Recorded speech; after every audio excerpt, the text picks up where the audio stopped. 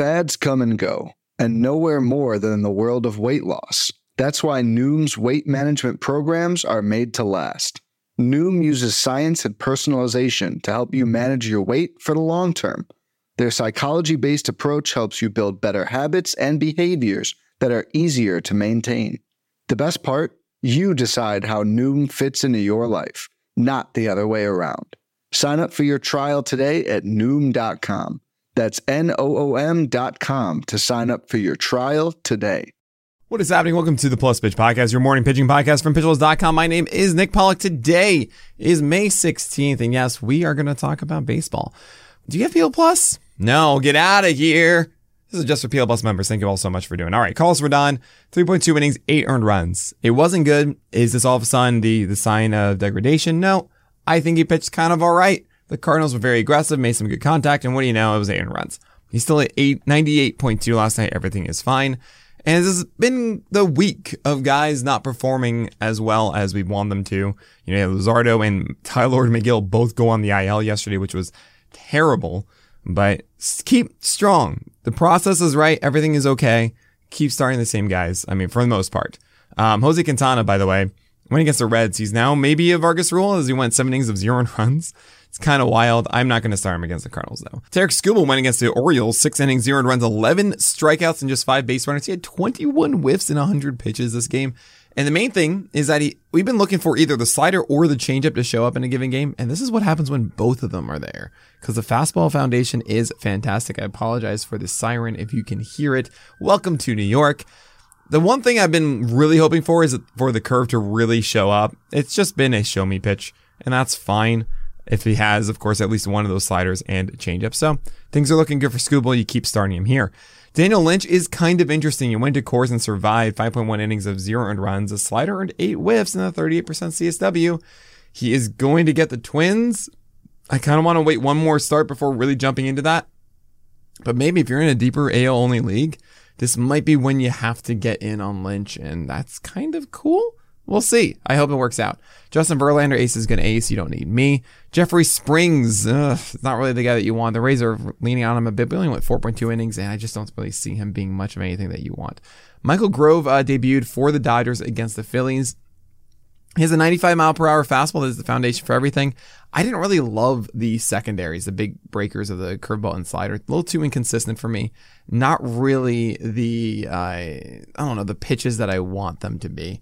So I think I'm kind of avoiding this one. I don't really think he's going to get much more in the rotation. He could get the Nationals next week if they need it, but I don't think that he's someone that I'd be targeting for that start. I mean, maybe he can go 5 with a win, but it doesn't seem like he's as overwhelming as you want from a prospect who has an innately lower floor because of jitters and just kind of the unknown, which means that they have lower floors than typical starters in the majors.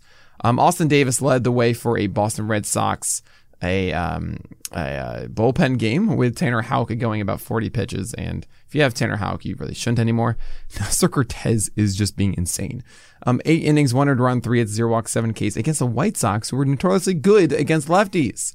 His command is tremendous. Watching these games and seeing him just go inside and outside, back and forth, high fastballs, and then stealing in the middle of the plate sometimes when he needs it. Like, it's crazy good. He deserves this success. The question is, how long is he going to be pitching at this level? I don't know. It's not common to have this good command for a long, long period of time. And I think when he doesn't, it's going to fall apart fast. But I don't know. You just kind of, I don't even want to call it a Vargas rule because he's done it for long enough. He's been that good. It's great. It's great. Hunter Green returned against, well, not returned, but he's having some troubles and went against Pittsburgh. Really nice matchup. 9 strikeouts, 7.1 innings, 1 earned run, 0 hits in this game where the Reds no hit the Pirates, but lost. As he had 5 walks in this. 15 whiffs. He threw a lot of sliders, 55% sliders with 66% strikes on them, 37% CSW. Those are excellent marks. He's essentially turning into maybe like a Huascar Ynoa, where the slider is performing better than I expected, and then throwing more sliders than fastballs, where the fastball is mid to upper 90s. I mean, it was average 98 in this one. Maybe that's who Hunter Green is. Also a hittable fastball like Ynoa. And I don't know if the slider for Green is enough to carry him against teams that are not rhyming with Irates. So we'll see. I think I'm going to give Hunter Green a little bit more credit, given this approach now. Patrick Sandoval against the Athletics, 6.1 innings, 1 earned run, 4 hits, 4 walks, 4 Ks. He didn't have his changeup, believe it or not. 1 out of 1917 CSW. Sorry, 1 out of 19 CSW is crazy. But the slider was really good. It had 9 whiffs in this. So I imagine the changeup overturned, and maybe he still has the slider. And that would be pretty cool. Kyle Wright looks like he had his command, 6.1 innings, 1 earned run, 3 hits, 2 walks, and 9 Ks. But it's against the Padres. And I don't know if actually he did. I think his stuff was kind of all over the place a bit. Not really the precision that you want. So we're not out of the woods yet, I don't think, with Kyle Wright. Hopefully. I mean, look, I've been saying this for 4 starts, and he's done great things for 3 of them and blew up for 1. So what do I know, right? Joe Ryan went against the Guardians, 6 innings pitched, 1 earned run, 4 hits, 0 walks, and 5 strikeouts, 10 whiffs, 103 pitches. Look, he was 92-93 on his heater, and the slider wasn't great, but the Guardians didn't really do much against the four-seamer. So he should be fine moving forward against the Royals. I really want to see him in this great groove with fastballs and sliders. We're not quite there yet, but hopefully soon. Justin Steele went 6 innings of 1 earned run, 3 hits, 2 walks, 10 Ks as he really leaned into the Justin Steele against the Diamondbacks. 38% CSW. I don't want to believe that the slider can be a 48% CSW pitch with 10 whiffs. I don't really think it can be that. Maybe it wasn't 10 whiffs, maybe it was 9 if I remember correctly. But yeah, he gets them again on Saturday. That is the Snacks. Can Justin Steele do that again? I don't know. I feel like this was just an amazing day. I mean, we've seen this before. I remember like Asher Wojciechowski having those wonderful days, and then it's just like very few and far between. That feels like Justin Steele's whole MO. Alek Manoah, the AM man, right? The good morning man, as he's AM. Okay. 6 innings pitched, 1 earned run, 5 hits, 0 walks, and 4 Ks. I can't believe I let myself do that in the roundup, but 70% strikes and sliders is, that's good. Sure, it hasn't been the overwhelming outings that we are used to from Manoah lately, but he's still producing, and that's great. Martin Perez has gone 5 straight starts of excellent performances. Okay, and he did this against the Red Sox yesterday. 6 innings, 1 earned run, 5 hits, 2 walks, and 7 strikeouts. It's a Vargas rule, as his command is excellent. This is exactly what a Vargas rule is. When guys are avoiding the middle of the plate consistently, and they're hovering the edges with precision, like he is with his cutters coming inside to right-handers and his sinker staying inside to left-handers. That's what Martin Perez is doing right now. That is really, really good. Changeup staying away to righties as well. That's how he's able to survive the Red Sox. He does get the Astros next. And there's a part of me that says, I don't care. Like, I'm going to start him because he's in such a good groove right now. Once he hits the wall, he hits the wall. And that's that. But man, this is a good groove. Brandon Woodruff got back on the horse. 5 innings, 1 earned run, 5 hits, 2 walks, 6 Ks. This is going to ace. I was thinking about lowering him maybe into the teens originally, but this was actually much better. I really liked his 4-seamer command at 20% swing strike rate on them. Sliders and changeups were doing good things. Command was overall solid, and yeah, he did really well against the Marlins. I mean, it was only 5 innings and he had 94 pitches for that, but I think you should feel pretty good about this with Woodruff at the moment. It's a very much more of an encouraging start than when we expected to see with Woodruff. Aaron Nola has like the worst luck. He went against the Dodgers in 7 innings of 2 earned runs, 4 hits, 2 walks, and 8 strikeouts, and of course he didn't get a win because he can't do that, right? It's not fun. He's going against the Dodgers a second time. And yeah, I'm going to start him for that because Aaron Nola is still really, really good. Adam Wainwright, opposite Rodon's mess up, a blow up, went 6 innings, 2 earned runs, 3 hits, 2 walks, and 5 Ks. He did exactly what you wanted to do. Called strikes galore with sinkers and curveballs. When you're ahead like that, you just throw strikes. You know, you make them beat you in the field as opposed to walking them. He did that. The Giants didn't beat him. It's great. Frankie Montas allowed a 2-run shot in the first inning and then proceeded to go 6 innings, 2 earned runs total, 4 hits, 1 walk, and 12 strikeouts, 22 whiffs. Yeah, that's right. Skubal's 21 whiffs was the 3rd highest of the day. Frankie Montas' slider and actually more of a splitter was good in this one. Fastball was fantastic. And slider wasn't as good as we've seen, but that's fine. When the splitter and fastball are working, like this is what happens even against the Angels. Ace is going to ace for Musgrove. There's no reason for you not to love him. Humberto Castellanos is still doing okay. And he's going to get the Cubs a second again after going 5.1 innings, 2 earned runs, 5 hits, 1 walk, and 5 strikeouts. Not the worst stream. I don't really want to do this. He's HC, so he's for the hardcore fans, but I don't want to do it for a 12-teamer, but I think in a deep league it's okay. Eliezer Hernandez went 4 innings of 2 earned runs, 3 hits, 3 walks, and 2 Ks. Looks like he's still in the rotation as Luzardo hit the IL. But yeah, not really something you want to chase right now. Tristan McKenzie, I don't know how I feel about Tristan McKenzie. 16 whiffs, 7 innings, 3 earned runs, 3 hits, 2 walks, 4 Ks. I don't feel like the whole thing is polished enough. I don't think that his command is truly pristine. Now, he has decent control these days. Like, he's getting his fastball inside the zone, which is good.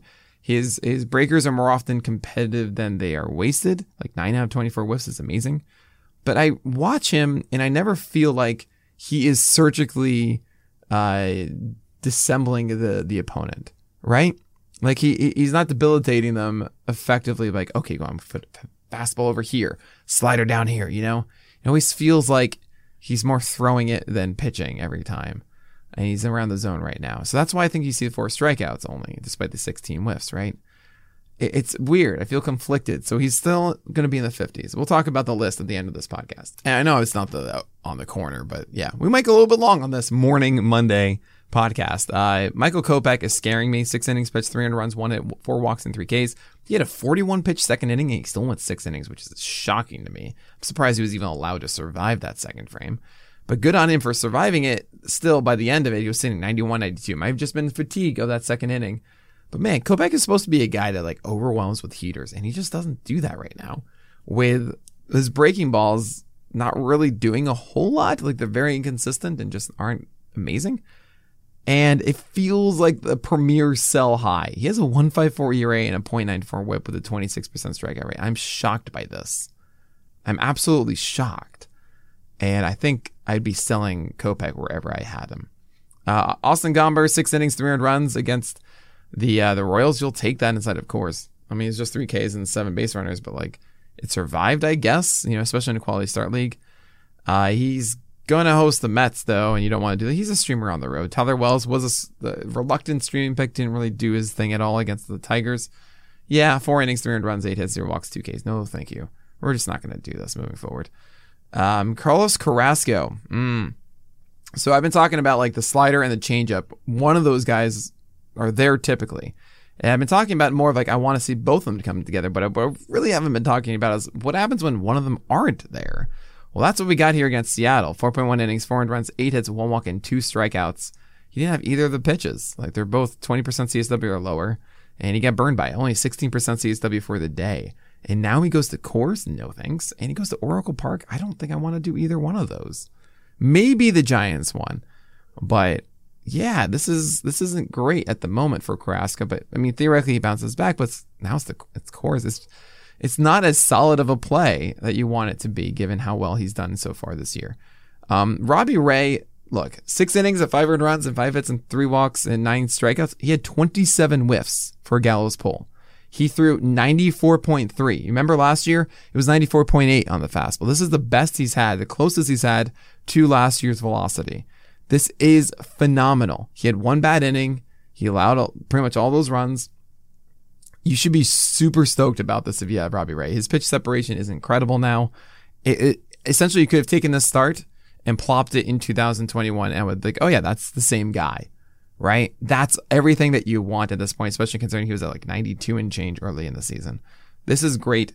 Be encouraged by this. If someone is shopping Robbie Ray, this is the moment you buy low. This is a true buy low in this way, I think, of where you can sneak it in because he is showing the skills that you want despite the results not going your way. Oh yeah, and then there's Patrick Corbin. I mean, 5 earned runs in 6 innings. You don't care. All right, looking forward to today. We're not going to do more than today because I got to get to the list stuff. We have Sandy Alcantara is now the number 1 play because Shane McClanahan is being moved to tomorrow. With Corey Kluber going today, and we'll talk about him in a second. Freddie Peralta, Noah Syndergaard, and Luis Severino are all auto starts for me. Peralta goes against the Atlanta team, and then you have Syndergaard going against the Texas team, the Rangers, and Severino against the Orioles, right? Those are really nice matchups. Well, Peralta is just really good and you want to start him. Probably start tier. You have Michaelis against the Mets, and I know that's kind of weird because I think of Michaelis as a sell high, and you just got to keep rolling with him, though. So he's a Vargas rule, essentially, who's really a Toby. Tony Gonsolin goes against the Diamondbacks. Yeah, if you have Gonsolin, you're going to start him. I don't really think great things for him. I mean, this probably start tier is actually pretty weak today. Ian Anderson against the Brewers, I'm leaning yes. I just feel like his floor is high enough these days, and the ceiling is good enough that you start him against the Brewers, especially without Willy Adames. Questionable start tier. You have Wood and Coors. I don't know how to feel about that. I really like where Alex Wood is at, but it's Coors. Wade Miley is the reluctant streamer of the day because he goes against the Pirates, and I don't really like anyone else here. They're all it's a questionable start tier for a reason. I think Wade Miley has the skill set to take advantage of the Pirates, and I think he's going to go at least 5 innings, as he had his still ill start last time out. Brad Keller can make it work if he has that slider. It's against the White Sox, who are not that great against right-handers, so that could work. Zach Logue against the Twins. He had really good breakers last time. Yoshi Kikuchi, who just did really well twice against the Yankees. Now against the Mariners. Maybe that works. Corey Kluber got blown up, but now it's the Tigers. Maybe that works. Kyle Bradish, who just had 11 strikeouts, but now it's against the Yankees. John Gray looked actually really good against the Yankees, had more slider whiffs, but then the knee injury pulled him out. Now he gets the Angels. Like, I don't know. And Alex Vallejo has a really nice breaker, but it's against the Rays, and maybe the fastball and I guess the changeup doesn't do so well. And the do not start tier, Chris Flexen just got blown up, and I guess the Jays, no thanks. Garrett Whitlock just got blown up, and I guess the Astros, no thanks. Bumgarner gets the Dodgers, no thanks. And so on and so forth. You don't want to start the rest of these guys. Now, looking forward to the list today. I mean, there aren't really so many dramatic changes. There really isn't too much, I don't think. I mean, that's more I say right now before I go into it.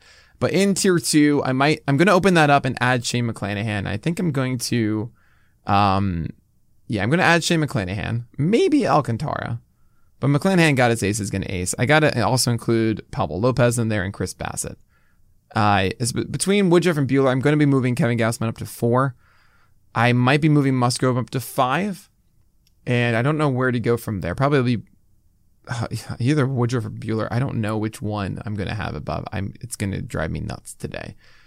But then you have Verlander and Manoah and Fried and Rodon and Giolito. Like, all those guys obviously belong there. Tier 4, I am going to push up Robbie Ray after the start. He's out of this tier now. Webb stays, Monta stays, Peralta goes above them. Chris Bassett goes above them, so does Pablo Lopez.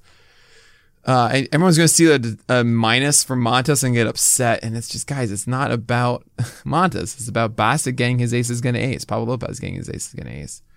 Dylan Cease and all these guys pretty much are going to stay where they are. Kershaw's on the IL proper, so unfortunately I have to remove him, which means you get a +1 for a lot of guys. Zach Gallen probably going to stay where he is. This is really just going to be Logan Webb falling to the bottom of this tier, and that's fine. That's really going to be the major move here. I think everyone listening will agree with that. From tier 5, I don't think anyone is moving into tier 4. Shane Bieber kind of stays where he is. Same with Darvish. Barrios, I probably need to drop into tier 6, but I still believe in him. It's a situation of it. Charlie Morton, I think stay the course. I think I need at least one more start before I really get excited about that again. And Severino Castilla probably will lower Castillo a little bit, considering he's just been not that great in this first 2 outings, but we'll see. Tier 6 is interesting because Kyle Wright, I'm a little weird about. Trevor Rogers is better, but we're still not sold. Evaldi's fine.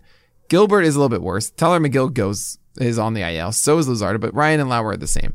I think Mania jumps up into this. I think Nestor Cortez jumps into this. Patrick Sandoval stays where he is. Tarek Skubal probably jumps up a little bit.